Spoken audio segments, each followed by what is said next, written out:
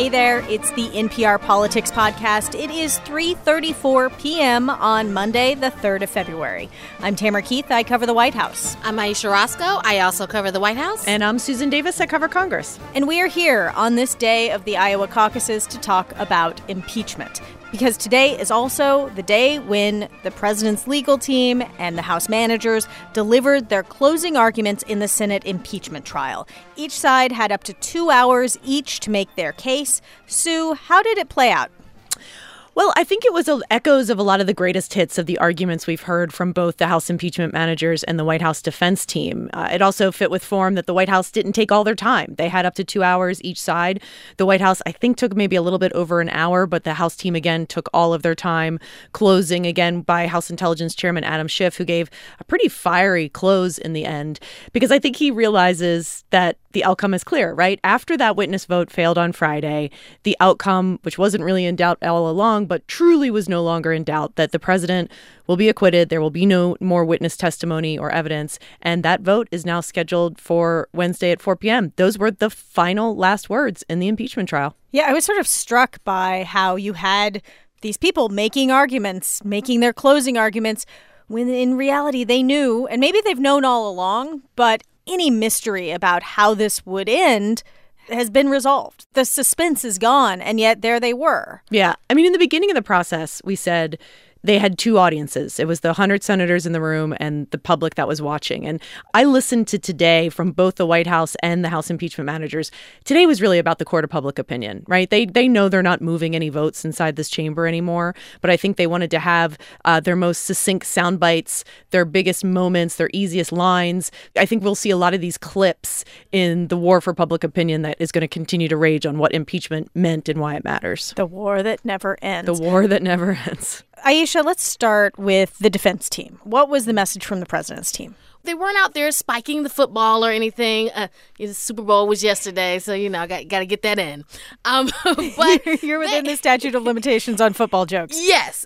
But they were basically saying what they've been saying from the beginning, and that's that the president didn't do anything wrong, and that this idea that if you move ahead with impeachment, that you are overturning the votes of everyone from 2016, and that you are interfering in the 2020 election. This is an effort to overturn the results of one election and to try to interfere in the coming election that begins today in Iowa. You are being asked to do this when tonight citizens of Iowa are going to be caucusing for the first caucus for the presidential season, election season, for the Democratic Party. Tonight! It is passed in an election year, and we're sitting here on the day that election season begins in Iowa.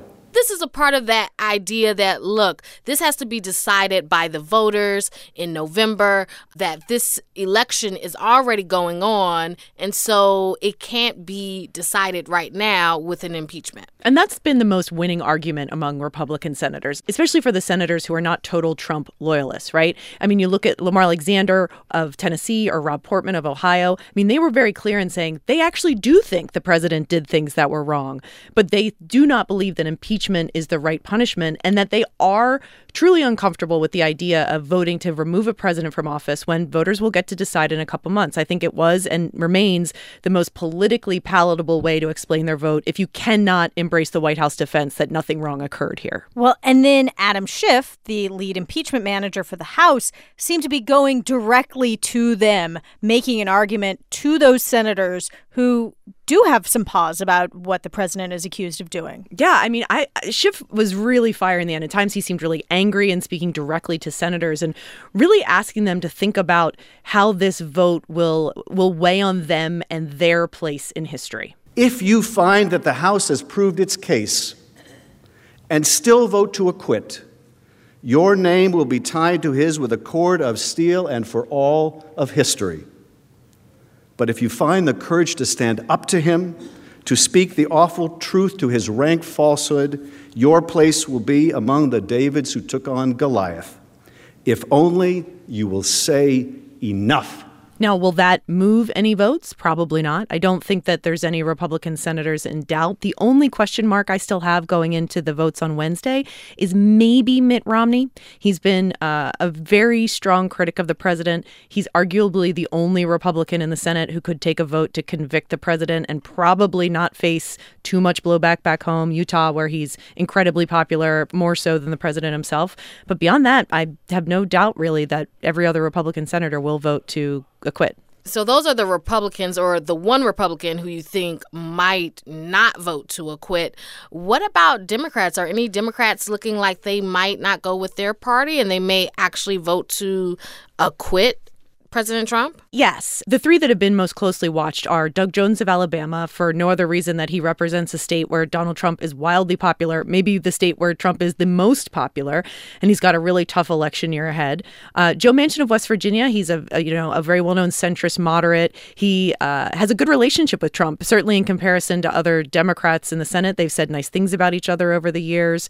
And then Kyrsten Sinema is a Democrat from Arizona. Part of the reason why she's a question mark is she's just said literally nothing. She's really avoided reporters. She hasn't given any interviews. And she is someone who has in the past been a critic of the Democratic Party or broken with the party in ways that might surprise. So until she makes clear what her intentions are, she's going to remain in sort of that pool. And I would say there is a more likely outcome that there is a bipartisan vote to acquit the president than there is a bipartisan vote to convict. And that is something I think we can all agree that the president is going to remind the country of time and time again. Even if there is just one Democrat that sides with him, he will not stop. Yeah. Yes, he will claim a bipartisan acquittal. What that would provide for them is this idea that this has been partisan the whole time, and that the only time where you've had any semblance of bipartisanship has been in the president's favor. And so if they're able to say that, that's something that you're going to hear repeated over and over and over again, even if it's just one, because in the House,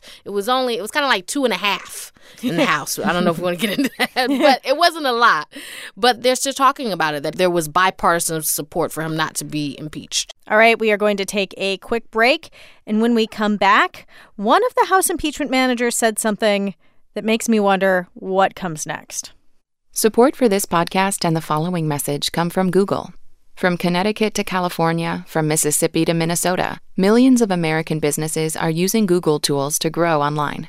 The Grow with Google initiative supports small businesses by providing free digital skills workshops and one-on-one coaching in all 50 states, helping businesses get online, connect with new customers, and work more productively. Learn more at google.com/grow.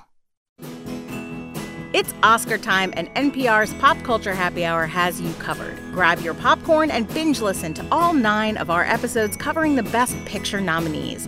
Search now in Spotify for Oscars 2020 from Pop Culture Happy Hour.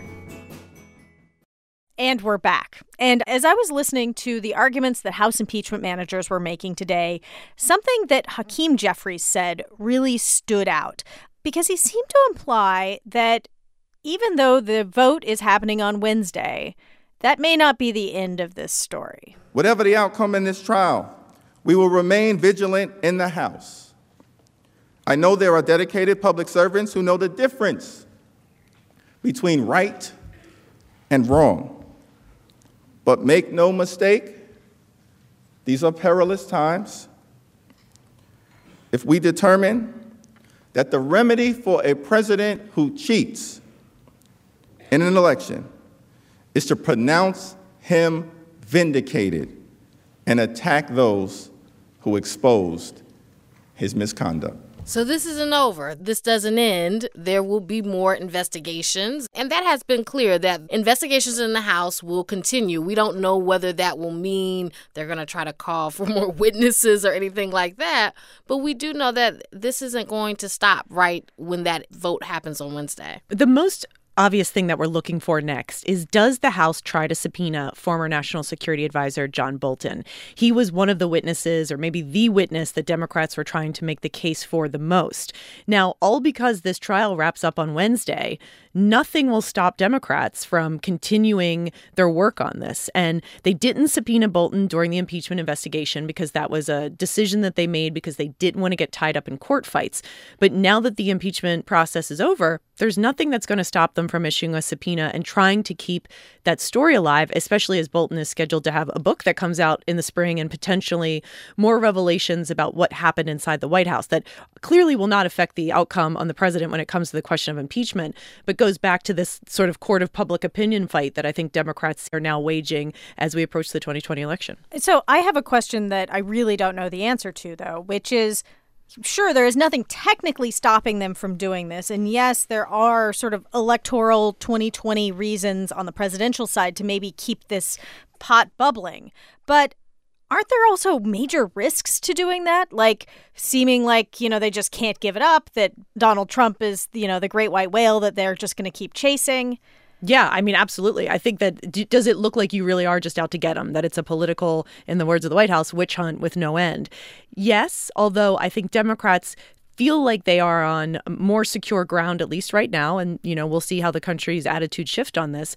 And we've said it a lot. The country's very divided on the question of impeachment. But the thumb on the scale goes to the Democratic side of this. More Americans than not, even though it's narrowly divided, have indicated that they support impeachment or removal from the president. And even beyond that, even more Americans say they think the president did something wrong and that they would like to hear more evidence. So I don't think Democrats necessarily feel like keeping up the heat on the president is a bad strategy right now. But yeah, the country could start to get kind of tired of this and feel like it's time to move on. And we'll see how the president plays it, especially as he's preparing to give a State of the Union address tomorrow night. A lot of what the president's defense team was talking about, they were also talking about the House being held accountable and people need to be held accountable, whatever that means. But we know that the president is often in the business of wanting to investigate the investigators. And he still was tweeting out questions about who was the whistleblower. Why did Adam Schiff say what he said? I don't think that those questions are going to go away, or the questions about Hunter Biden and Joe Biden.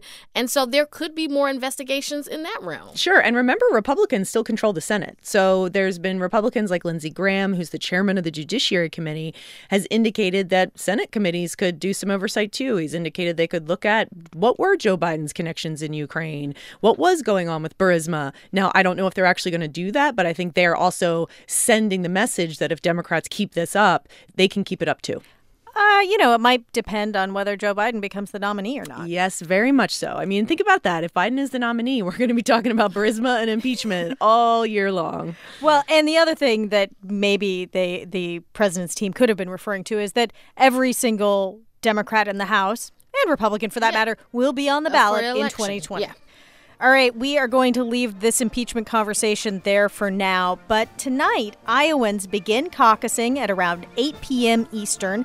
And so we will be back very late tonight to talk about the results. Until then, if you are anxiously awaiting news of Iowa, or just wish you were there in the freezing cold like I do, check out the podcast that the rest of our team posted yesterday. They drove all over the state to hear the top 4 candidates make their final pitches. They got lost. They learned a lot. It is just a really awesome listen, and I cannot recommend it highly enough.